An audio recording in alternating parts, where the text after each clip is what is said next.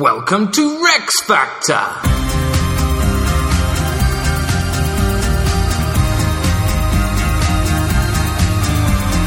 This week, Sweyn Forkbeard. With your hosts, Graham Duke and Ali Hood. Hello! Hello! Welcome to Rex Factor, reviewing all the kings and queens of England from Alfred the Great to Elizabeth II. Elizabeth II, let's go! You might have thought, because last time was George VI, that this would be Elizabeth II. I'm prepared. However, as you'll have seen from the title and heard from Ali's introduction there, this is Sweyn Forkbeard, not a strange code name for the Queen. Well, all my research has gone to nothing, Graham. Yes. I don't know what to do. Throw it all away, just forget it, you'll never need it again, all that Elizabeth II knowledge. Great. Basically, Sweyn Forkbeard, despite what you might have heard in previous episodes of Rex Factor, specifically Canute, Sweyn Forkbeard was actually the first Viking to become King of England. What about Canute? He was Canute's father. At the time, we were doing Ethelred the Unready. Then there was Canute. No, then was Ebn Ironside. Then there was Canute. And there was a lot of overlap in 3 successive episodes where a few years were being done each time. So the entirety of Sven's reign was contained within Ethelred's episode. Okay, so we kind of covered him. We kind of covered him, but not in any real detail. But basically, at the time, we just thought it's probably easy just to skip him over. The events were there, Yeah. but we didn't give him his own episode. Didn't give him his own episode. And we thought, before we get to the end, we should really remedy that fact. And it's a little Brucey bonus. Exactly. Who Wonderful thought Rex this fans. was coming? And it's perfect timing because it's the 1000th anniversary of his becoming king. And he's actually this month's History Magazine cover boy. Oh, right. So it's a good time for Sweyn Forkbeard, a bit of a revival. Nice. So we planned that. Yeah, absolutely. All along. Before we get on to Sweyn, just to say, as ever, if you want to get in touch with us, please do. Our various social media, you can contact us on Twitter, @RexFactorPod. Like us on the Rex Factor Podcast Facebook page. Yep. Email us, rexfactorpodcast@hotmail.com. You can leave a review about us on iTunes, and if you subscribe to iTunes, you get all the episodes just appear in your iTunes automatically, and we get a little boost up the chart, Which we love. always It gets quite rather nice. exciting when I get those emails. And if you feel so inclined, you can also, on the rexfactor.podbean website, leave a donation via PayPal, if you so like. It's a free podcast, but if you do want to donate, then you can. And thank you very, very much to all the people that have done. Yeah, which means I can eat. Exactly. Which is nice. That's why we had that biscuit before we started. Yeah. And we should also probably say hello to various new listeners. And we've got a very, very new listener that we probably should have mentioned last time, but we didn't. One relatively close to home. Oh! I have a new niece. Yeah. Which is sweet. She's A niece. Yeah, one of my only niece. Yeah. So obviously we're indoctrinating her, putting to sleep with the lullabies of Rex Factor, the opening music, just to get in there. Yeah. Oh, she's sweet. So, on to Sweyn Forkbeard. Or rather, on to some backgroundy stuff, because it's been so long since we were doing all of this stuff, we thought we should probably refresh our memories. So, Sweyn is a Viking. Yeah, I love them. I mean, I'm so glad to be revisiting these guys. Vikings are cool. Viking in Old Norse means pirate raid, or Vikingr means pirate, Vikja means to move swiftly, so it's sort of a kind of combination of those words. Only actually appears in the OED in 1807. It wasn't that widely used until the Victorian era. Oh, right. Okay, so what did we refer to them before as just Norsemen? Well, they would mean the Norsemen or the Danes or things like this. We think of it just as being sort of 8th century when they attacked Lindisfarne, but actually they've been a bit of a thorn in the side of various people for a while. For the Romans, they were a bit of a bother. There was an alliance of the Cimbri people, which is kind of on the Danish peninsula, and the Teutons, like Germans. They expanded into southern France, which took the Romans about a generation to defeat. Wow. And then Roman Britain, they actually built lots of forts along the east coast to presumably see off raiders from the sea. Wow. So there's a long history of prickly people. Scandinavia wasn't heavily populated for a while because it's pretty chilly up there and over there. But when we had the little climactic optimum, which is sort of a global warming after the fall of the Roman Empire, that made it a little bit warmer. People started to populate it a bit more. They were able to grow crops, nice rich harvests, and polar melts saw flooding in the Low Countries, and that's where we saw the Saxons and the Jutes heading over the Channel and settling in England. Oh, wow. Right. But they were global traders. So all over the world, particularly in the Middle East, they were doing a lot of trade. But then the supply of Afghan silver mines started to run out, so something of a crisis, financial crisis in the Islamic world. And Kiev princes disrupted trade routes between the Baltic and the Volga. So the Vikings were kind of running out of place to get their money from. Didn't have enough land for growth and livestock in Scandinavia, and the Byzantines saw them off with Greek fire whenever they tried to invade there. Brilliant stuff. So they needed easier pickings. Right. But it is, so all of this stuff is forced by climate change and goings on the other side of the world. Climate change and global economic crisis. Yeah, so there's a bit of satire there, Graham. Well, we should probably be watching out for the Danes. There we go, exactly. Now, England this time, there wasn't really an England initially, so we had large kingdoms, what was many called the heptarchies. There was East Anglia, Kent, Essex, Sussex, Wessex, which is sort of the going along all the south, from sort of Southampton to sort of Somerset. The left side, I think we call it, yeah. Well, it kind of went from the right to the left, yeah. Mercia, which is kind of a very big Midlandsy kind of area, and Northumbria, which is obviously the northeast. Now, for us, the big event in terms of the Vikings really coming on our radar was Lindisfarne in 793.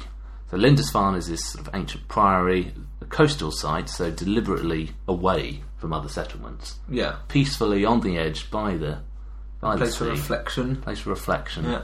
And place for storing all of your goods and your treasures and your charms, all this sort of thing. That sounds ideal. Ideal for Viking raiders. But so this is the first record we've got of I think they actually, 780 was the first time, I think they killed one of the kings. Okay. When he went to ask them who they were. I say. But yeah, this is the first sort of big...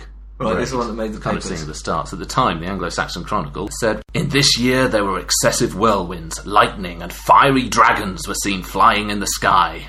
These signs were followed by great famine, and a little after those, that same year, the ravaging of a wretched heathen people destroyed God's church at Lindisfarne." Wow. Oh God, that's a good chronicle. We should write one of those. If you know dragons are in the sky, that's got to be portent of trouble. bad I things. worry about the dragons. So this was our first interaction with them as Vikings. Yeah. Did they ever come to visit as traders?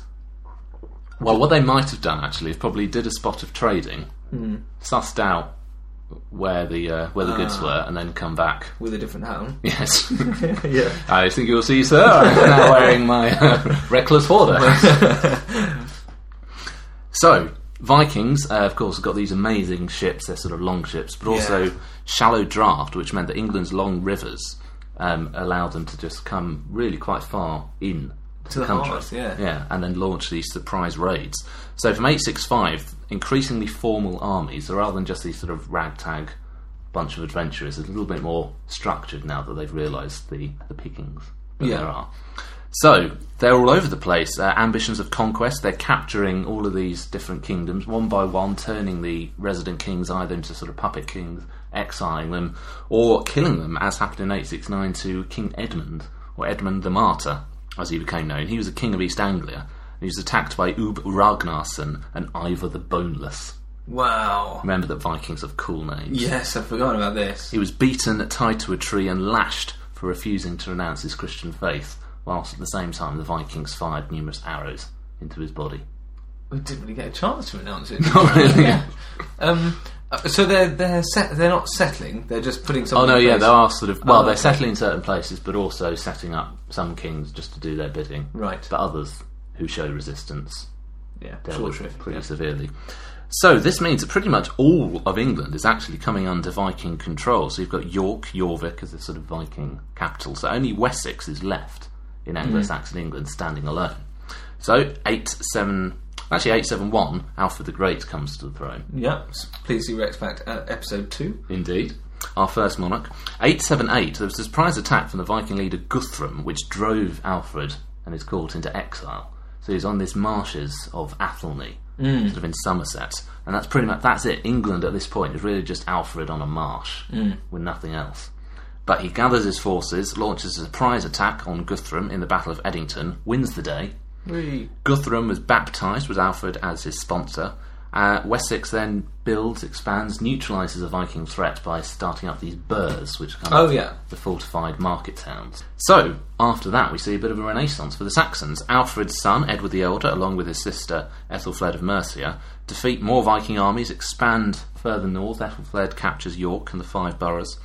Then Athelstan, Edward the Elder's eldest son, he establishes the full kingdom of England, so that's where he just goes around conquering everybody.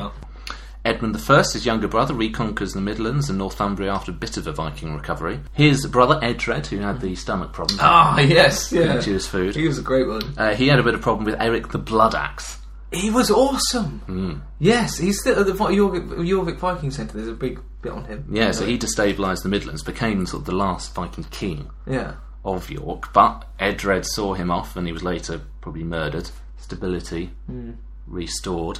A bit of an interlude with Edwig, who had that threesome in the bed with his mother. Not his mother, his girlfriend and her mother. Her mother, yeah.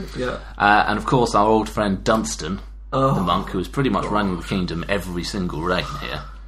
Yeah, what's he up to? He gets hold of the younger brother Edgar, and Edgar becomes his king, and they form a good partnership. Edgar the Peaceable.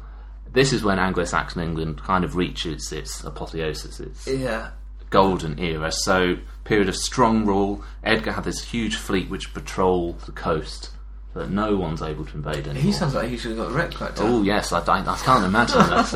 I can't see a reason why not. Given him that. So this is the height of Anglo-Saxon England. At this point, the Vikings really just don't get a look in. Yeah, it's all Saxon. However, Edgar dies in his 30s in 975, and the nobles are rather divided, particularly over church policy. So some align with the church and with Dunstan, want to keep things kind of as they are. Still going. God.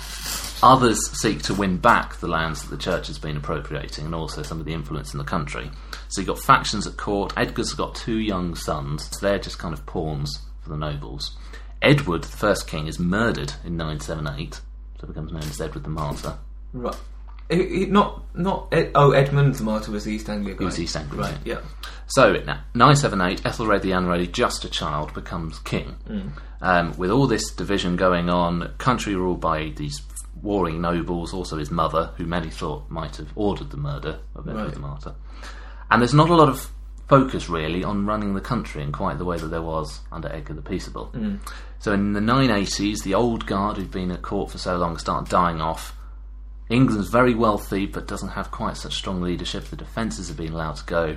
980, the Vikings are back. They raid Southampton, Thanet, Cheshire. For the first time in decades, they've been able to do this. Initially, it's not of much concern. It's quite localised. However, it all changes in 991 with the Battle of Maldon. This is all really far south. Southampton's on the south coast. Oh yeah, they're all along the coast. Vikings, basically. So a large Viking force raided the east coast, but then did battle with the Saxon army at Maldon. Much bigger in scale than previous raids, so it's a proper army rather than just raiders. So the Saxon leader, a senior ealdorman, Britnoth, who'd been there since the days of Edwig, allowed them to cross that causeway. Yes. Fought a battle. And lost. Now, Graham, I should point out, is from Maldon. I am. So there's a bit of your history going on Indeed, here. And I've got a Britnoth mug. And I've unfortunately been given a Dunstan one that I'm drinking from. But there's a statue to him at the end of the waterfront there. There is indeed. And now he is there, standing, sword held aloft, yes, which I've often said pose. is the Rex Factor pose. Yeah. Was he particularly Rexy? What's going on there? We'll come back to him in Battle in the Right. the Battle of Maldon. The important thing at this point, however, is he's killed, the Saxons lose, and for the first time they pay the Vikings what's called the Danegeld, i.e. money to make them go away. So initially £10,000 of silver. Now, as you pointed out, very lovely, I was listening to the old episode, you said it was like paying wasps to leave you alone by giving them jam. Did I? Very, very clever. And that's what happens, of course, the Vikings keep coming back. Yeah. The problem for Ethelred and the Saxons is that Denmark has been getting pretty strong, and in fact it's been becoming Denmark. Because initially the Vikings, they're lots of disparate tribes really, they're not really unified central states. Yeah.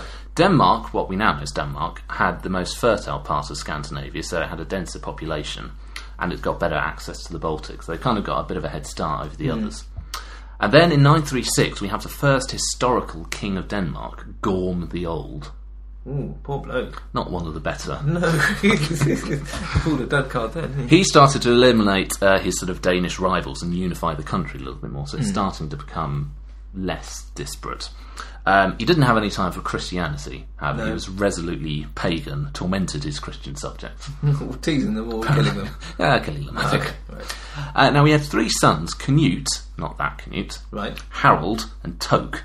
Canute was his favourite, and also a pagan, so they'd go off worshipping Thor and Odin and killing Christians. And Gorm apparently was worried that there were threats against Canute's life, so he swore that he would kill anyone who threatened Canute, which included if anybody came along and told him that Canute was dead. What? He'd kill the messenger, basically. Oh. Unfortunately, Canute was killed whilst campaigning in Ireland. Oh, no. And Gorm was out at the time when the news came in. So the court apparently just decided to dress everything kind of in mourning colours and then just sat there in silence. So when Gorm came in, no one would speak to him. Brilliant. Until eventually he realised what had happened. Oh, that's great. What a brilliant idea. Because he would actually, he'd definitely have killed him. Yeah. That's ridiculous. So Gorm, apparently of a broken heart, dies a few weeks later in 958. Oh, great. Now he is replaced by his son, Harold Bluetooth. Modern. Indeed, well, yeah. Now he said of quite a bad relationship with Gorm. It may have been that Gorm thought that Harold was probably the one who had designs on the throne and might have wanted to have killed Gorm. But it was really Harold who makes Denmark a centralised, unified state. So he gets rid of no more little tribal leaders. Harold is really recognised as king of the whole lot. He makes Denmark this sort of centralised kingdom. He captures some of the eastern provinces of Norway as well, so he's expanding his empire a little bit. Huge building projects which show how much sort of royal power he has. A large bridge near Ravning to cross the River Vege, or Vale. Apparently the bridge was half a mile long, 18 feet wide, and about 4,000 oak trees. Good grief. Used to do it. So you think how much organisation and structure you need to be able to do that. And stability, because that must have taken years. He also expanded a thing called the Danevirk, which is a sort of 20-mile defensive barrier on their southern borders. So sort of near the Germans. Yeah. And also these really sophisticated geometrical fortresses, sort of military fortresses, such as famously one at Trelleborg, which really surprised archaeologists when they found it in the 20th century, because they thought, oh, these Vikings must have been a bit more sophisticated than we thought. Yeah, so kind of all in the same plan and design, and all very sophisticated. Rather than just a hilltop with a palisade around it, a proper thought-through fortification.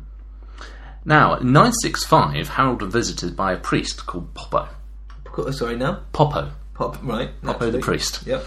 And he went to a feast. Yes. Where they were drinking to Thor and to Odin, and he asserted to all these hairy, shouty, drunk Vikings that actually there's only one god. Oh, goodness me, what an error. So Harold demanded that he prove his faith by ordeal, so inserted his hand into a red-hot metal glove. Who's got one of those just kicking around? Well, I guess they had a metal glove and they just... I know, got an idea. Yeah, right. Bear with me, it'll only be 10 days. And when he removed his hand, it wasn't burnt at all. How did he do it? Well, obviously it was a miracle, and Harold took this as proof of Christianity and converted Denmark to Christianity. Easy. So he's the first Viking to do that. Okay. Denmark. Alternatively to it being a miracle, there was a man called Otto I, who was king of Germany and then Italy, and he becomes the first sort of official Holy Roman Emperor. We'd had Charlemagne before, but this is kind of the first sort of real line that we get. And he became Holy Roman Emperor in 962, and he had designs on expanding his area of influence. So when you've got these pagans just above your northern borders, they're obviously pretty fair game. Yeah. So what Harold does, converts to Christianity, can't invade. Oh, clever. Very clever. Right. So it may have been a pragmatic decision rather than Poppo's miracle. Okay. Did this go Poppo? Are you sure you don't mean the Pope? I'm pretty sure it's Poppo. He builds these huge stones called the Jelling rune stones. They're carved with runic messages. So it's to honour his father and his mother and his conversion of Denmark to Christianity. So it's effectively the foundation stone of Denmark, still on Danish passports. Really? Today, it's really amazing. Is it still there? It is still there. It's in this sort of encased in this sort of glass cabinet. But yeah, you can go and see it. And why is it called Bluetooth?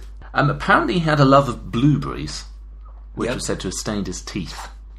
Oh, blue. That makes more sense. How he came to the nickname. However, you said about how it was quite a modern sounding name. In the 1990s, Ericsson, the company, were developing a new wireless technology, allowing electronics to link together. So I had all these different communicating tools where they couldn't speak to each other in one way. And this guy, Jim Kardak, who'd been reading this book, which included Harold Bluetooth, was impressed by the way that he brought all these disparate Danish kingdoms together. That's brilliant. So he suggested, initially just as the code name, Bluetooth. Yeah. So they were all thinking, well, okay, we'll just call it Bluetooth for now, but we'll come up with something better. The guys at marketing, the KX312. So they came up with all these other names. Apparently one of them was Flirt, and the tagline was going to be close but not touching. That's first. I mean, yeah, marketing-wise. So then, yeah, they just stayed with Bluetooth. It seemed to work. And the symbol that you get for Bluetooth, the little thing, there's actually runic symbols for the letters H and B, Harold Bluetooth. This is, without doubt, my favourite Rex fact. It's mine as well. That is brilliant. That is... Oh, that's made my day. So from Harold Bluetooth, we get the inspiration for Bluetooth technology. It's so appropriate that it was Ericsson as well. Yeah. That's brilliant. So, he's achieved quite a lot there. That's quite a lasting legacy. But he does go into a bit of decline. The warrior elite don't like this increased royal control. And 973, Otto II, the son of Otto I, becomes Holy Roman Emperor. So Harold thinks, I know, I'll just test his mettle. Launches a little raid on Holstein. Bad idea. Otto II draws up a huge army, breaks through the Danish defences, invades Denmark, occupies little bits and imposes peace terms that aren't too good. See? He also loses control of Norway. And then 987, he's ousted by his son in a rebellion and probably dies from his wounds. Right. Okay. And his son is Sweyn Forkbeard. Sweyn Forkbeard. So, Sweyn Forkbeard. Yep. Born in about 960. We don't know entirely. Son of Harold Bluetooth. And we're not sure... We're not sure who his mother is. Possibly Tove, possibly Gunhild. And he becomes King of England in 1013 when he's about 53 years old. Now, his relation to Elizabeth II, initially... Oh, yes, I forgot we do this. Initially, I was going to put that he was the father-in-law of the 27th great-grandaunt. Yeah. However, he does, unlike Canute, he does actually have a direct link to Elizabeth II. Because all through the Middle Ages, so much chopping and changing. He had a daughter, Estrid, who is effectively the sort of matriarch for the Danish kings from there on in. And she came up with email, didn't she? Yes. Yeah, I thought so. Yeah. Estrid at svendetta.com. But there's one Margaret of Denmark, many years later, who marries James III of Scotland, and she is descended from Estrid, who is the daughter of Sweyn. And of course, James III of Scotland, so that's a Stuart, so when we get to James VI of Scotland, James I of England... Yeah. It all comes back into line. So I'm not sure what the exact thingy is, whether it's like 28th... Well, if you know... 17 times removed. But if you want to work it out... Let us know. His beard, of course, parts like a fork. Yeah. Hence the nickname. Unlike all the episodes we've been doing recently, where there's just loads and loads and loads of information, for Sweyn, it's a little bit tricky to establish what's fact and what's fiction. Yeah. A lot of the sources we have in Scandinavia are actually a bit biased against Sweyn. Oh, right. Or their sort of semi-fictional sagas. Yeah. Adam of Bremen presents him as something of a heretic. Another one, Thietmar of Merisburg, who presents him as Rex Tyrannus. The thing is that because there are all these different factions in the area, they might have reasons to dislike him. Their history is written down. Exactly. So they're boosting their chosen master. Right. Sweyn is the enemy. Yeah. He's bad. On the other side, we have the Encomium Emi, which is very partisan the other way. Anglo-Saxon Chronicle doesn't have an awful lot of detail about him. So it's kind of hard piecing it all together. Even his parentage we're not 100% sure about. Some claim that it was questioned and that Harold Bluetooth wouldn't acknowledge him as king. Couldn't link up. Indeed. So in 1042, a monk in St. Omer claimed that Harold was growing envious of Sven's increasing popularity and swore he would never succeed. Right. So it may have been that this bad relationship combined with the sort of the old medieval pattern that the oldest son attracts the rebels at court, the nobles who don't like the king. Sure enough, you have this reaction against his failures with Norway and Germany. Sven leads an uprising, as we said, Harold out. Yeah. So Sven, he takes the Danish kingdom by force from his own father. Yeah, well, that's kind of in his favour. Indeed, not a man to be messed with. Now, Adam of Bremen claims that Eric the Victorious of Sweden... Not very Viking. that he then invaded Denmark and Sven was exiled for 14 years in Scotland. Right. So it may have been just bad by association for Sven. Oh, right. But he might have been exiled briefly, but he soon recovered and then married Eric's widow. Yeah. Which made him the stepfather of the King of Sweden, who then paid him tribute. Hang on, so the stepfather, is he... Sven gets the throne back from Eric the Victorious. Yeah. Eric dies. Yeah. Sven marries Eric's widow. Right. And then is the stepfather of Eric's son, who is the new King of Sweden. So the King of Sweden is now in his back pocket. Okay, great. And he's back in Denmark, Sweden in his pocket. And he re-establishes his dominance over Norway, pushes the Germans out. And he's got a few chums up in Scotland. Maybe has some chums up in Scotland as well. Now, he's not completely predominant in Scandinavia. There are other people who are vying for position. One such man who dominates the sagas is Olaf Tryggvason.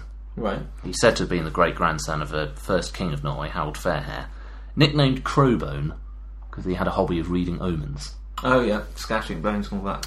He was born in southern Norway to a local chieftain, very colourful life, goes into exile in Sweden, travels the Baltic, goes to the court of Vladimir the Great of Kiev. More like it. Marries a Polish princess, rules half the country till she dies in 990, and then he starts leading numerous raiding parties in the North Carolingian Empire. And later, of course, in England. And Olaf Tryggvason is the one who, in the sources, is credited as leading the Viking forces at Malden in 991. Okay. So Olaf Tryggvason. Against our man... Britnoff. So, in 994, Sven and Olaf, who may have been brothers-in-law, again, all the relationships are a bit tricky to track because of all the sagas, but Olaf and Sven definitely working together and launch a joint invasion. 94 ships, about 2,000 men, and they attack London. Oh, right. Well, they met fierce resistance, so instead they got some horses and just harried East Anglia in the southeast instead. Easier, isn't it? They're better at that. Got £16,000 Danegeld, hop it back home. Yeah, nice. However, Olaf doesn't hop it with Sven, because Ethelred the Unready has a plan. He is going to baptise Olaf. That's quite an outrageous plan. So the Anglo-Saxon Chronicle said, King Ethelred stood sponsor for Olaf at baptism and rewarded him royally, and Olaf promised that he would never come against England again in an enmity. And he did just as he promised. So he wrote a letter saying, I'd really like to baptise you. Yep. And he said, alright. Yep. Came along, got baptised, and went home. End of booze cruise. Exactly. Right. Divide and rule was Ethelred's plan here. Because what they'd done is set Olaf up as a Christian, which gives him a certain status in Europe. Probably a decent amount of money.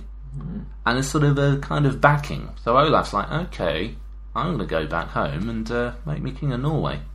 Right, okay, so that's very clever of our guy over here. Yeah, so 995, he goes back, and of course Sven has got, supposedly, as overlord of parts of Norway, so this is quite an impact on Sven's prestige, and also Danish security, if suddenly you've got this powerful king who's a rival to you. Yeah. So Sven has to head back to Denmark as well to deal with it. So Olaf founds a seat of government in Trondheim. Now, he is a Christian, Olaf, but he likes sort of a good old Viking, he doesn't quite get it. Some stuff works well. He converts Norway and the Orkney Islands, baptises Leif Erikson, who's the man who discovered America. Oh, yeah. The Viking that discovered America, incredibly. Erikson, yeah. And sends him back to convert Greenland. But if anybody didn't want to be Christian, then Olaf, this is where he sort of was found a little lacking. A bit fast and loose with the rules. Railed the strong. When he refused to convert, he was killed by, basically they got a snake, goaded it with a hot poker so that it would go down a drinking horn, was placed down his throat. Oh, so the snake went fed down. a snake down his throat. Yeah. Oh. Which page is that in the Bible? I can't remember. So, he's doing all this Christianisation of Norway in his own inimitable fashion. Meanwhile, Sven is making alliances to get rid of him. So, allies himself with Olaf Skotunung, who's the king of Sweden, and of course in his back pocket, and also a man called Jarl Erik, who's the son of Jarl Håkon of Norway, who's a man who sort of loses territory in effect because of what Olaf's going on. And he also marries a woman, potentially, called Sigrid the Haughty. I'd just go through the phone book and say that one. Apparently, she'd seen off previous suitors by inviting them all to a banquet, and then she just locked the door and burnt it down. What have they done wrong? I don't know. That's terrifying. Just pestering. Yeah, all the all time. these phone calls. Leave me alone. On the flirt messaging service. Yes. Close, but... And Olaf makes a bit of a mistake when he proposes, but she refuses to convert. Yeah. So he slaps her with his glove. Error. To which she says, "This may someday be thy death." Yeah, she is terrifying. So she marries Sven. Right. Is she any relation to the guy who would literally kill the messenger? Well, they've got a similar temperament. Yeah. Sven's sister, Thiri, on the other hand, marries Olaf in revenge for Sven not paying her dowry, which is going to get married to somebody else. God, hang on, this has got really confused all of a sudden. If Sven marries a woman that turned Olaf down, right? Yeah, and Olaf slapped, and then Olaf marries the sister of Sven. So they're now buddies. They're related. I know, but the two women are women scorned in various ways. Okay, so they both want war. They're running the joint. Also, I should point out it's possible that neither of these women ever existed. Right, okay. Which is what the sagas tell us. She sounds outrageous. It's more fun to imagine that the sagas are 100% true. Yeah, definitely. Dragons are flying overhead. Yeah, we know this. It's written down in book form. So, basically what happens is Olaf is trying to get an alliance with the King of Poland, a man called Boleslav. Huh? Boleslav. Oh, okay. So, he summons an armada of about 60 ships. It's not clear quite what happens next. Either he dismisses his fleet or he sets off before waiting them all to arrive. But he goes to Poland, makes some kind of agreement with Boleslav, but then he has to come back through hostile waters in order to get to Norway. Right. And there is an ambush. And he's only got 11 ships. Whereas Sven and Olaf and all these other people, much bigger fleet. So we have the Battle of Svold, this huge naval Viking longship. Wow. Battle. You don't assume them, imagine them fighting each other. You don't imagine, but they did. At sea. Brutal, brutal battle. Olaf is defeated and killed, and thus Sven predominant in Scandinavia, either directly or indirectly pretty much ruling. The whole lot. The whole lot. The kit and caboodle. Right. For England, of course, this isn't such good news. So the divide and rule failed? Well, it worked for a few years. Yeah, It takes them a good 5 years to deal with this. Okay. But, and meanwhile they've been building their defences, or is well, it unready? Not quite ready. Yeah. Although Sven was busy, he still had some of his retainers who kept on plundering a little bit for those 5 years. So, southern Wales, the southwest of England, the south coast, Kent, Sussex, Devon, based in the Isle of Wight, moving all the way around. That's a huge journey. 10,002 a £24,000 Danegeld payment. Wow. So it's still doing the damage. Wow. And pretty everywhere is being hit. But I mean, I know I said that analogy before, but paying off people not to attack you, it's like paying protection record money. How could they not see it? It's appeasement again. Yeah. This is ridiculous. Now, in 1002, Ethelred was warned that the Danes would faithlessly take his life and then all his counsellors and possess his kingdom afterwards. So Ethelred gave orders that all the Danes who had sprung up in this island, sprouting like cockle amongst the wheat, were to be destroyed by a most just extermination. How is he proposing it? Well, it's just going to kill lots of all the Viking people that are living in England. Oh, right. There's a lot of Danes. Oh, right. Okay. Some who've settled, other are just around. So it was on St. Brice's Day that this sort of order was given out. So we have St. Brice's Day massacre. Genocide? It's not entirely clear how widespread it was. Many people said it was actually unlikely they could have got into the Danelaw, which is effectively sort of Danish territory in England. Like York? Or like York. Yeah, right. Like York. But certainly there was a sanctuary in Oxford at the Church of St. Frideside where many went into the church seeking sanctuary, and a little like Sigrid the Haughty, church was burnt down with the Vikings inside it. Wow. Goodness me. So a lot of people killed. It's not clear how many. One of these people was a woman called Gunhild, who was apparently a sister of Sven Forkbeard. Oh dear. Wasn't the best thing to do. Oh dear. Yeah. Not content with giving the wasp jam to make him go away, you then squash his mate. Squash his mate. Yeah. So actually, that's a good analogy, because when you do that, other wasps come back. Yeah. There you go, you see. So it doesn't work very well. Clear incitement for vengeance. And in 1003, Sven comes back. Harry's really far inland, Wilton, Salisbury, Wessex, Heartland. This is now. Returns to Denmark in 1005 because there was a really severe famine in England. Salmon? A severe salmon. Oh dear, what's it doing? Napping it. A severe famine in England. They should have used the giant salmon. Yeah, well, maybe that's ran out. So 1006, however, he came back again. And then marched even further inland, seeing off weak resistance. Once again, in 1007, they pay him to leave. Right. Now, in 1009, another chap appears on the scene, Thorkel the Tall. Another Dane brings over a very large force, again raiding all over the country, nationwide, until about 1012. Now, at this point, the Archbishop of Canterbury, a man called Elfhere, is taken captive. Oh, thank God there's not Dunstan anymore. Dunstan is no longer with us, sadly. And Elfhere refused for any ransom to be paid for him. So drunk Vikings threw cattle bones at him until they got bored and just finished him off with an axe. How tall was this chap? We don't know how tall Thorkel the Tall We can presume pretty tall. We must imagine, unless it's like the opposite of Little John. Yeah. But Thorkel isn't very happy about this. He'd actually personally offered to pay the ransom to try and get... Well, just doing the decent thing rather than killing an archbishop. So when this happens, he defects to Ethelred with 45 ships and gets paid 48,000 Danegeld. So he's now on Ethelred's side. Right. And Sweyn, it's not quite clear when he thought about invading England. Ethelred had feared the plot in 1002, hence the St. Brice's Day massacre. 1002 to 07, Sweyn was probably increasingly aware of how limited England's defences were. But he may also have been a bit concerned about what Thorkel was doing and fearing another Olaf Tryggvason situation where either Thorkel tries to take England for himself or he gets money and goes off back to Denmark.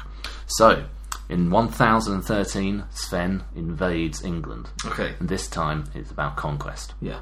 Lands in Sandwich, goes north to Gainsborough. Yeah. You just love it, Sandwich. Sorry, it's such a silly name. Goes north to Gainsborough, Yeah. which becomes his capital. In fact, he sets up base in Gainsborough. Yes, this was on the BBC recently. Yeah. Secures hostages and submission from the Danelaw. This is sort of the northern bit. Then he goes south. Initially goes to London, but once again the city provides strong resistance. So instead, hops over to the southwest, Bath, etc., until everyone pretty much is submitted. London thinks, don't really want to feel his wrath if we keep on saying no.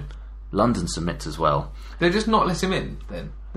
Oh yeah, and fight him off a bit as well, Right, so the okay. fighting goes on. Ethelred goes into exile in Normandy via the Isle of Wight, and, as the Anglo-Saxon Chronicle said of Sweyn Forkbeard, the whole nation regarded him as full king. John of Worcester recounts what happens next. After many cruel atrocities, which he perpetrated both in England and in other lands, the tyrant Sweyn filled up the measure of his damnation by daring to demand enormous tribute from the town where the incorrupt body of the precious martyr Edmund lay. This is the Edmund the martyr, the East Anglian king, with all the arrows fired in him. A thing no one had dared do before. He very frequently threatened that if it were not speedily paid, he would destroy utterly the martyr's church, and he would torture the clergy in various ways. In addition, he frequently disparaged the martyr himself in many ways. Because there were no bounds to his malice, divine vengeance did not allow the blasphemer to live any longer. At last, when the evening was approaching of the day on which, at the general assembly which he held at Gainsborough, he repeated the same threats, at a time when he was surrounded by Danish troops crowded together, he alone saw St. Edmund, armed, coming towards him.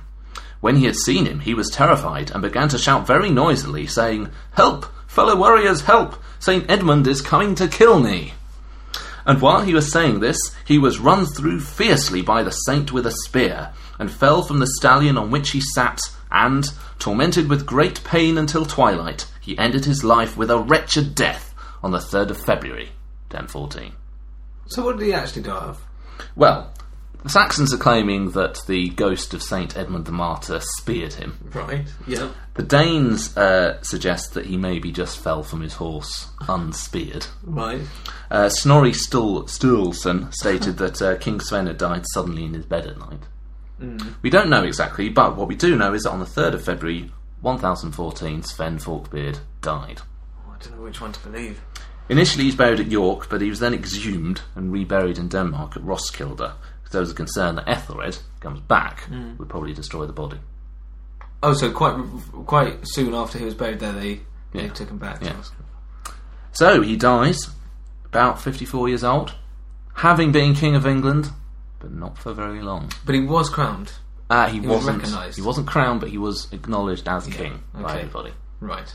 Fine. So that's the life and times of Sweyn Forkbeard. Let's do him. Let's review him. Battliness! So, a lot of battliness, it's fair to say. That's his thing, isn't it? That is his thing. Initially, of course, he captures his own throne, the Danish throne, from his father. Strong centralised state, so it's no mean thing. He's also credited with pushing the Germans back, Otto II, back beyond the Danevirk. And if he was exiled, as some people claimed, then at some point he obviously came back. Yeah. And we can presume that he probably was armed. at the time and used them to good effect. Now, as you've said, Olaf Tryggvason is the traditionally sourced person as the Viking leader in the Battle of Maldon. He's the only named individually in the Anglo-Saxon Chronicle. But this may be because of hindsight, because they know Olaf's role later when he gets baptised by Ethelred. He wasn't King of Norway until 995, so at this point, in 991, for Maldon, he's really just something of a charismatic, but essentially just wayward adventurer. For such a large army, it would have required someone of real standing to be able to have that many sort of ties of obligation, to be able to bring them together and keep them together and command them, to have the relevant authority. And pay? Well, obviously the Saxons did that. Yeah, of course, yeah. Right, That's the bonus of a Viking army. Yeah. Free to run. So many historians have now suggested that the person most likely to have been the leader at the Battle of Maldon for the Vikings would have been Sweyn Forkbeard. He's King of Denmark. Yeah. He's got rule over bits of Norway, ties of allegiance in Sweden. He's the one who's got the capacity to call on all these people across Scandinavia. Would it be possible that the other guy then, how do you say his name? Tryggvason? Olaf Tryggvason. Tryggvason was operating on his behalf, on Sven's behalf then? Well, it's a good chance that Olaf was there, given that he's mentioned. Yeah. And Sven is not mentioned as having been at Maldon. So he could have sent him with a whole retinue of people. Possibly could have sent him. It's possible that Sven might have been elsewhere in East Anglia and that Olaf had control of that army. Right. Or it's possible that Sven was actually there at Maldon, leading the Viking troops. Right. Okay. But we only think this because he was the guy with the most power. Well, and there was a man called Elthric of Bocking. Bocking in Essex? Bocking in Essex. Oh, right. And Ethelred later confirmed his will. He was a minor nobleman in Essex, but there had been a question over his involvement in a plot to receive Sven in Essex when he first came there with a fleet many years before Ethelric died. And there's no mention of Sven being in England again until 1003, 1002, 1003. So this must have been sometime earlier. Than 991? Well, earlier than sort of the 995 or whatever, which suggests, earlier than that... Oh, would be 991? Would be 991. Yeah. So that suggests that there was a plot to receive Sven as king as early as 991, presumably in East Anglia, in Essex, which suggests Sven might have been there at the time. Yeah. And thus might have been at the Battle of Maldon. Okay, good detective work. Now, the Battle of Maldon is one of the most significant and sizable battles in Anglo-Saxon history. Vikings had sent about 93 ships, harried Folkestone, Sandwich, and Ipswich before reaching Northey Island. So they could only reach Maldon by this very narrow causeway, and because of tides meant that there are only certain points you can get there, and it's so narrow that actually you can defend it with just a few well-trained warriors, which is what Britnoth is getting his men to do. However, the Vikings are saying, "Oh, chap, this is a bit rum. What? We have a battle, we'll do it fairly." Yeah. So Can we kill you legitimately? So Britnoth says, "All right, come over then." That's just such a crashing error. Well, you say J.R.R. Tolkien believes that criticised the pride of Britnoth for letting them over, thinking that he could win. Yeah. On the other hand, he was a very senior military figure. He probably must have had some success in the past. He may have thought that he could have won. Alternatively, if he hadn't fought the Vikings then, they could just have easily got back in their ships and gone further down the coast, where it wouldn't have been well defended. Yeah, there is that. So you could say you had to fight them somewhere, and better to do it when you've got a big army rather than just let them rampage everywhere else. So he was gambling on the fact that he could have won rather than just sort of keeping them on the island. And they definitely couldn't have got across, but they could have gone elsewhere. On the other hand, Vikings probably not likely to fight, because I wouldn't say this to their face, but they're kind of cowardly, the Vikings. What are you saying? They don't like to fight battles unless they're really, really sure that they're going to win. That's just sense. It is sensible, but you imagine Vikings just running around crazily with axes, killing everything. Actually, they like to just go in, kill some women and children and old men, steal the money, and then rush back to the ships. So unless they've got definitely bigger numbers, any sign of resistance, they think, it's not worth it. Go somewhere else. They did do rather well on the back of it. Well, it's sensible, to be fair to them. The battle, of course, Britnoth is killed very early on. Right. In the battle. He was quite a tall man, grey-haired. He's sort of 60-odd. So very easy to identify. Some people fled the Battle of the Saxons. One did so on Britnoth's horse, which meant that many people thought Britnoth was fleeing from Charles as well. But his liegeman died fighting around the body, which is celebrated in this poem, The Battle of Maldon, which after Beowulf was probably the most famous. Yeah. Now, if Sven was the leader of this, that's quite a good feather in his cap, isn't it? Yeah. Right. Okay. So if Sweyn was there... that's it though. But there is that question mark, we don't know. What we do know is that he was at the Battle of Svold. Yeah. This Viking longship battle. Not entirely certain where it was. Legend states that Olaf was turning home from Wendland, as it would be known to Norway, but could have been Oresund, could have been Zealand, could have been Rügen, or indeed this island of Svolder. Yeah.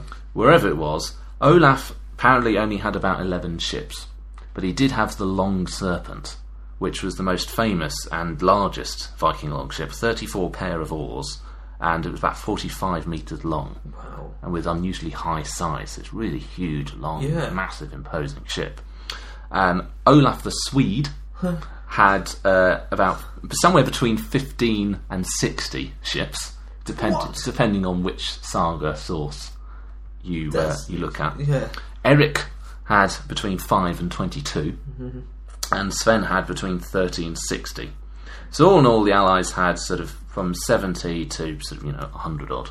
It's still double the number at least. Well, at least triple, if not 10 times as many as Olaf. Right. Massively outnumber Olaf Tryggvason, but they fight the battle. Olaf tied all the ships together, his 11 ships, and they had the Long Serpent in the middle. So because it's so much bigger, it's effectively like a little fort. So they can be firing arrows down.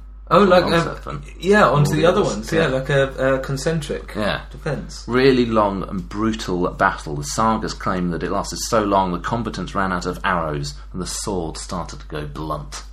Wow. And then Sweyn and his allies have a gradually capture ship by ship, one by one, moving in. That's amazing. Till eventually they get to the central one of the Long Serpent. Again, any Hollywood directors, please make this film. Olaf, wounded in the shoulder, but fights on effectively, because he's on the Long Serpent, is effectively the last man standing. They're all just moving on him. So then, rather than be captured and then killed, obviously, he chose to leap overboard in his scarlet cloak and his armour. Presumed dead. Yeah. He's never confirmed seen again, but there are rumours that he survived. Either angels or dolphins or just a nearby ship that no one was looking at may have helped him out. Sightings in Rome and Jerusalem, allegedly gifts to his own sister and indeed Ethelred long after the battle. The last reported sighting was as late as 1046. Really? So he was never seen? Never officially seen again. And we don't know exactly where the battle was, but are all of them fairly coastal, I presume? Yeah, they're all sort of... So it is possible then? It's possible, but very unlikely that he survived jumping into the freezing water in his full... in his armour. Yeah, okay. The outcome was a massive victory for Sweyn, re-establishes him as overlord of Norway, even more so in fact now, because he's got more bits of it. Direct acquisition of the Vik territory, and with Olaf gone, he's removed his only really significant rival in Scandinavia. And if that battle wasn't cool enough, it took place on the 9th of September in the year 1000. Or so the sagas tell us. That actually, the way that they recorded the dates wasn't quite the same as us. Right. So historians now think that it took place on the 9th of September, 999, i.e. the 9th of the 9th. 999. Wow. That's... If only they'd have definitely seen that as an omen. Yeah. They should have come to the calendars to believe. Exactly. So that's a pretty cool battle. That's a pretty cool battle and another great Rex fact. This is full of it. And of course, in 1013, Sweyn conquers England. Which, I have to say, how many times have we said those words? Not many. Well, just the once. Glorious Revolution, I suppose. On Canute. I take it back. But we said it a few times, but not many. Not many, and we've rewarded it heavily. What the Anglo-Saxon Chronicle does say, before the month of August came King Sweyn with his fleet to Sandwich. He went very quickly about East Anglia into the Humber's mouth, and so upward along the Trent till he came to Gainsborough. Earl Uchtred and all Northumbria quickly bowed to him, as did all the people of Lindsey, then the people of the 5 boroughs. He was given hostages from each shire. When he understood that all the people had submitted to him, he bade that his force should be provisioned and horsed, getting ready to go south. He went south, with the main part of the invasion force, while some of the invasion force, as well as the hostages, were with his son Canute. The Canute? The Canute, so right. Canute is there along with him. After he came over Watling Street, they went to Oxford, and the town dwellers soon bowed to him and gave hostages. From there they went to Winchester, and the people did the same, then eastwards to London. Why would he take hostages as insurance? Yeah, as insurance. So it's not that everyone's just sort of saying, "Yeah, you're all right, on you go." He's doing it properly. And then, as you say, he is fully acknowledged as king when he turns to Gainsborough. Now, if you think about it, he arrives in Sandwich sort of about late July, and it was Christmas Day, in effect, that Ethelred gives up the ghost. It's always Christmas Day. Well, him and for conquerors, I mean. Yeah, William. So this is just 5 months that he's conquered the whole country. It took actually without cars or anything. William the Conqueror. It took him years to subdue the north and finally. Well, to subdue it, of course. Yeah. But very strong leadership, obviously, by Sweyn, and huge organisation. And he obviously must have planned this. He knew what he was doing. Showed how he understood the way that England operated. And he has an empire. He's king of Denmark from 986 to 1014. Overlord of Norway, sort of in 2 spells, either side of Olaf. King of Sweden, his sort of stepson-in-law. Jarl Erik in Norway, then afterwards his actual son-in-law, so he's really dominant in Scandinavia. Then, of course, he's king in England. And it took Canute until 1016 to win England back, and he loses dominance over Norway in the process. His brother was king of Denmark initially, so it's probably not until about 1028 that Canute is able to get back to where Sweyn was. In 5 months? Yeah. I don't know what you could say to make this not an epic score. Well, I'm going to try. Okay. We do have to acknowledge the fact that Sweyn is facing pretty woeful opposition in the form of Ethelred the Unready. Yeah. That's not a man that sends a shiver down your spine. No, it's not. His reign has some achievements in church building, legal reforms. It's a very advanced political system, hence why they're able to raise so much money in taxes to give to the Vikings. Give to them all. But it's very weak leadership. 1006-07 is a classic example. He was wintering in Shropshire, a bit further away from Damage, while the Wessex... Sweyn was? No, it was... Ethelred. Ethelred was in Shropshire, while Sweyn was harrying the Winchester and Wessex, the heartlands of his old kingdom. So he's not there. He's never really at the head of an army. The old guard of his nobility had died off in the 980s, and Britnoth's sort of heroic death was really an exception to the rule. And he's indeed the last sort of that old guard who really knew what he was doing. There was a palace coup of sorts in 1006, and a man, Edric Striona, became Ethelred's favourite. Yeah. And this was this sort of treacherous man. He betrayed Edmund Ironside later. Oh, 1016, it's very dodgy. England starting to splinter effectively into local states is no longer forming a national response to the Vikings. So while Denmark is getting stronger and centralised, England is almost regressing back to the old days. When we think of the navy, Alfred had ordered a new design to defend the shores of England. Edward the Elder gathered about 100 ships in 911. Athelstan attacked Scotland by land and sea in 934. Edgar the Peaceful, of course, is patrolling the coasts so no one can get in. In 992, Ethelred summoned all ships which were of any use, which rather implies that since Edgar's fleet, they've pretty much not touched it, and it's mothballed. Yeah. Now, to be fair to him, in 1006-09, Ethelred launches a huge tax drive to construct a navy with more ships than had been in England in any king's time. When he does it, he builds this huge... Is that true, though, even more than Edgar? Possibly. Right. Also a huge navy. However, the divided leadership of the Saxons meant that the man Wulfnoth absconded with about 20 ships. Just nicked them. He did a George V. Yeah. Was it George V? No, William IV. William IV. And then he was pursued by a man Britric with about 80. And there was a massive storm which ruined most of Britric's fleet. The rest are lost, destroyed a bit by Wulfnoth. And thus, when Thorkel turned up in 1009, this huge English navy had already destroyed itself before he even got there. That is hopeless. The Unready was so bad, but do we credit... Well, if we compare, that's what Sweyn is facing. But in 1016, when Canute is on the verge of victory, when Ethelred dies, Edmund Ironside comes to the throne. So this is 2 years later, everything's got even worse, even more divided, even fewer resources, but he raises all these national armies and actually starts to have victories against Canute. We had all these great battles when Edmund Ironside fighting back. So it's just a bit of organisation that was needed. Exactly. It took Canute a big battle and victory at Ashington, and even then they split England, so Edmund Ironside kept Wessex until he died. Yeah. So that was what Edmund Ironside was able to achieve in 1016. Imagine what a strong leader could have done in the early 1000s. Full ships. Yeah. And a united country. So Canute, a much harder foe in Edmund Ironside than Sweyn had. Yeah, that's true, actually. Yeah. And when he does fight against forces, it's not always such glowing victories. There's a man, Ulfkel Snilling, in 1004, in Norwich had been sacked by the Vikings, but they then were met by a force in East Anglia led by this man Ulfkel. And Ulfkel's troops were between the Vikings and the Viking ships. Yeah. Initially they were just going to give them some money, but the Vikings fought a heavy battle, and apparently it was actually a little bit in the balance, and if Ulfkel's orders to destroy the Viking ships had been followed through, the Vikings had been in a rather perilous position. Yeah, so he's just got luck on his side, this guy. Certainly. So the Chronicle says, many fell on both sides, the flower of the East Anglian people was killed. He thought, if their full strength had been there, apparently he didn't get everyone who should have come.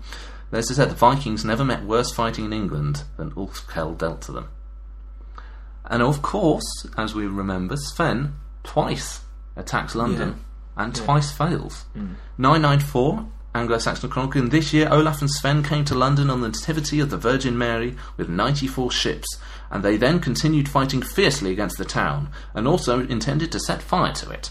But they there experienced more destruction and evil than they had ever thought any citizenry could inflict. Then in 1013, London citizen garrison, supported by Thorkel the Tall, and Ethelred was there as well. So Sweyn had troops attempt to ford the river, but as the Saxon Chronicle said, many of his people drowned because they did not look for a bridge. They just tried to get across. It's really deep. Deep, yes. That's mad. Unless you have to go really, really far west. Apparently, obviously the bridges would have been heavily defended. Yeah. And he decided against the siege, but then of course he thought, never mind this, and went off and just got Bath to submit to him instead. Right. But he doesn't manage to capture London. Yeah. At 2 attempts. No. And also you were saying about how long it took him compared to how long it took William the Conqueror, but as you said, William then had to put down the resistance, harry the north.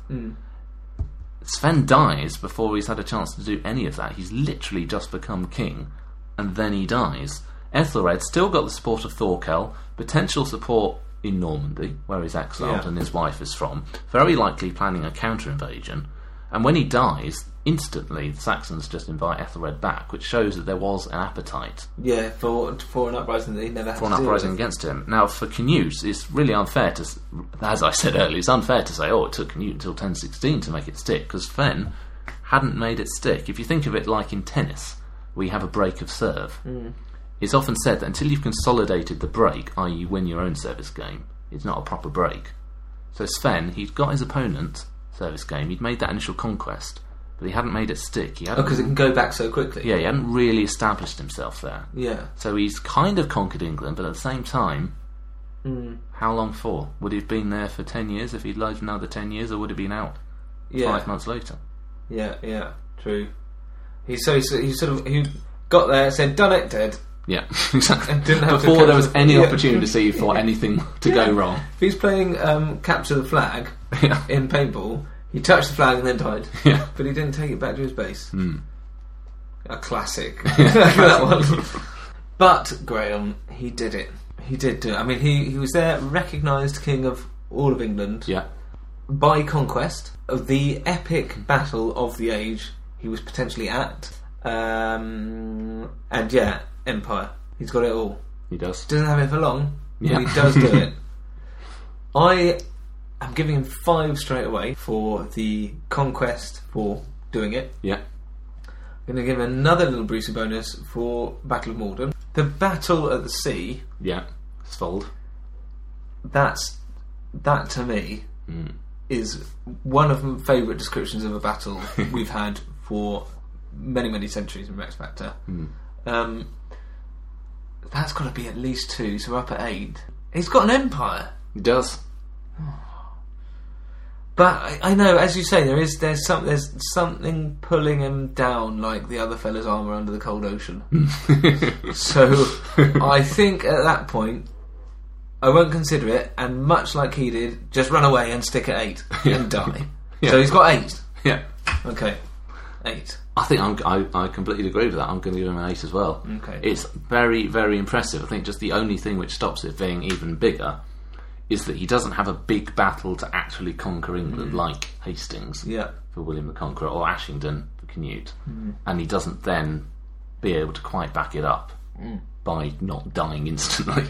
Yeah, but you wouldn't want to tell him that. I wouldn't want to tell him that. He's a pretty formidable chap. Because I bet he is probably pretty good at battling this. So 8. So that's a 16 Battliness. Very good. Scandal. Unfortunately, because we don't have much evidence about his life, we don't have much evidence of scandal. It's all battliness. Surely he's got something. I mean, I can only imagine what he got up to. Yeah, I don't reckon we could probably exaggerate what he got up to. But at the same time, we just don't have any stories or evidence. Can we make something up? Well, I mean, what we do know is that he kicks his own father off the throne. Oh yeah. Which, and all the stuff in Rex Factor, no one ever actually did that. Really? No one kicked their own father. What about Henry II's son, third's children? Well, Henry II's children did rebel against him. Yeah. But unsuccessfully. They didn't actually kick him off. I suppose Henry II did die when Richard Lionheart was rebelling against him, but Henry wasn't actually removed from the throne. I'm surprised. They always have rebellious sons. The Georges just sort of fell out. Yeah. But to actually go the full hog. Olaf Tryggvason may have been his brother-in-law. That's another sort of family relation that he's put to bed. And, he doesn't have any claim to the throne of England whatsoever. So Ethelred the Unready, he's just kicking him off because he's like, not good enough. I love this speculation. It's so nice, refreshing after we could document day by day in a diary.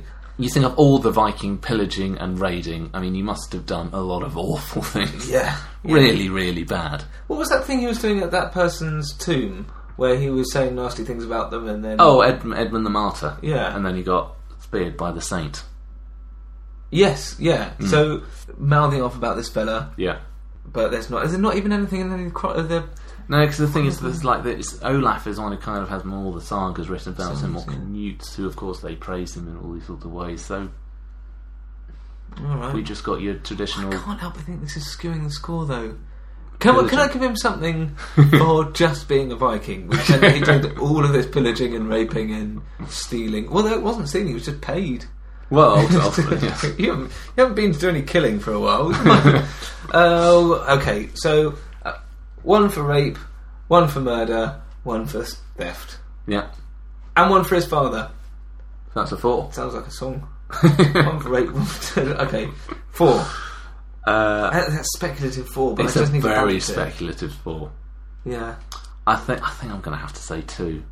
Just because we just don't have the evidence for it. As you say, I'm sure he did plenty of stuff which in and of themselves would have been 10s. Yeah. But we just don't have the evidence for him having done it. Is this bad me saying but just making up a score for it? I'm not making up. He definitely did those things. But they all did that. Yeah. I'm happy. I'm staying with 4. That's a 6 for scandal. Subjectivity. Well, you wouldn't imagine that we'd have much positive stuff to say about with all this, but we do have some things that we can say about him. In terms of his kingship, his rule, he is an effective leader. Right. You ask him why Adam of Bremen would portray him in a bad way. Portrays him pretty much as a heathen, as a pagan even. But this is only because he rejects, in Denmark, German bishops. Right. Which, of course, Adam of Bremen, who's under Otto, the Holy Roman Emperor. Okay, yeah. He doesn't like that he's rejecting the German stuff. But actually, although Sweyn probably not very religious, he did foster Christianity to an extent in Denmark. He built a couple of churches in Denmark, welcomed 2 missionaries from England into Denmark. And he also tolerates paganism. I can't imagine him tolerating anything. Well, he's just sort of letting it all go, really. He doesn't mind it too much. He understands the political benefits, probably. He's not very religious, one way or the other. No. But he's not just burning monasteries and things like this in Denmark. He's allowing that to happen. So if we were to imagine how would he have been king, we have a sign that he was able to be pragmatic about this sort of stuff. Okay. He's obviously very sophisticated in terms of his diplomacy, all these ties of allegiance, so he's not just a mindless thug beating everybody by brute force. There's a lot of sort of politicking going on here as well. So as you said, you've got this dominance over Sweden and Norway because of his family ties. So he's able to keep them on his side, and they fight with him in his campaigns. Yeah. And William of Jumièges claimed that in 1013, before going off to conquer England, that Sweyn visited Rouen. The cathedral? Well, just the place, i.e. Normandy. Right. And apparently he went to Duke Richard II of Normandy and made a deal that they could take refuge in Normandy after invading England to recuperate and maybe to take any of their treasure. Right. So Ethelred, who goes into exile in Normandy, where his wife is from, it may be that Sweyn was actually thinking, okay, I see, you're trying to use Normandy against me. Well, I'll just send it straight back at you then. Yeah, so he is really politicking and not just being your typical Viking, not just raiding. Yeah, he's not just rampaging, he's actually strategic in how he's doing it. Which would be better for subjectivity. Because if you did just have a crazed loon at the helm... Eric the Blood Axe. Yeah, okay. So he's got some leadership capacity. And he's a few legacies of note. Anglo-Saxon historians love coins. Yeah, they do, don't they? And Sweyn is the first Scandinavian king to have his likeness portrayed via coinage. So they started to mint his coins, that's how recognised. I mean, basically they just copied it off Ethelred Yeah. and the Saxon coins. But yes, it's under Sweyn. First time Denmark has coins, and with Sweyn on the coin. Right, but not in England, sorry. Not in England, but in Denmark. Yeah. Swansea in Wales is thought to be named after Sweyn Forkbeard. Svensport. Yeah. That's great, Rex Fact. I enjoyed that. So he's got a little bit of a legacy in Wales. And of course he's got the legacy in the personage of Canute. Yeah. Rex Factor winner. Yeah. And we think when Gorm the Old didn't get on very well with Harold Bluetooth, Sweyn overthrew Harold Bluetooth, his father, so he had pretty bad father-son relationships, but Canute, very loyal to his father, is with him in the conquest of England in 1013. And Canute's personal chroniclers, like the Emma's book, describe him as the bold son of Sweyn, battle-bold son of Sweyn, i.e. they think that the connection to Sweyn is worth promoting. For Canute. So unlike his predecessor, Sweyn raises the loyal son, who goes on to achieve even greater things.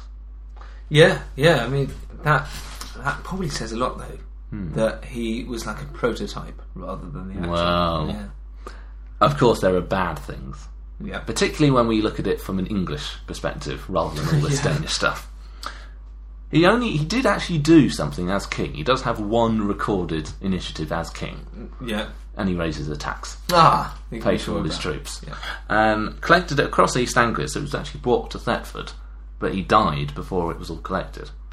So in an incredibly unusual instance, the money was actually effectively given back, because... For once! The Vikings had paid the Anglo-Saxons. It was probably that the Saxons had raised it, and when he died, thought, we could probably just keep this. Don't tell anyone. Don't say anything. Yeah.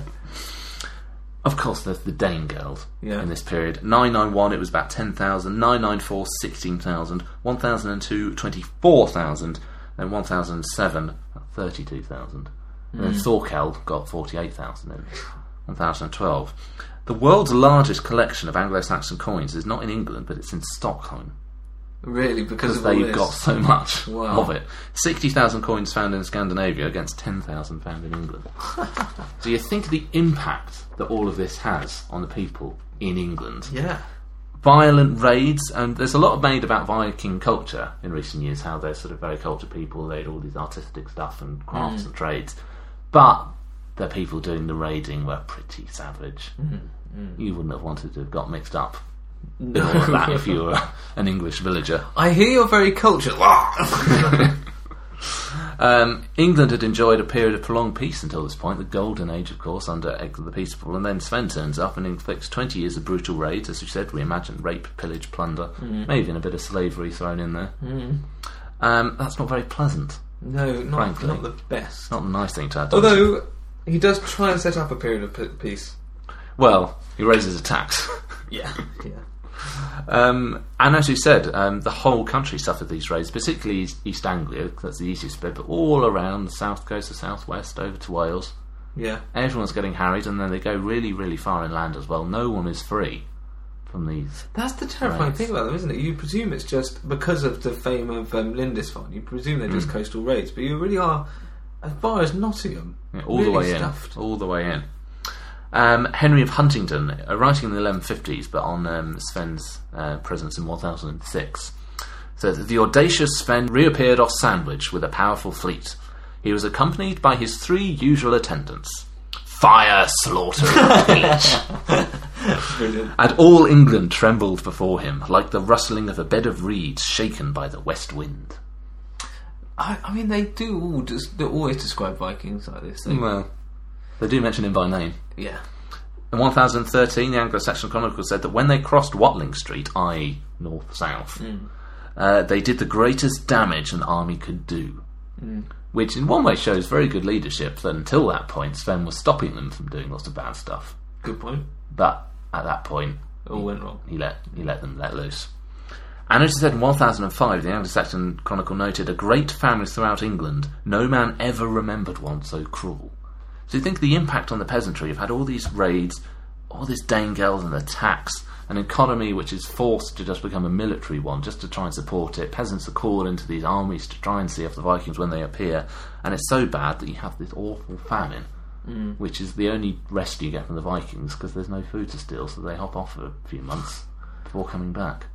Right. And this is what Sweyn is doing. Yeah.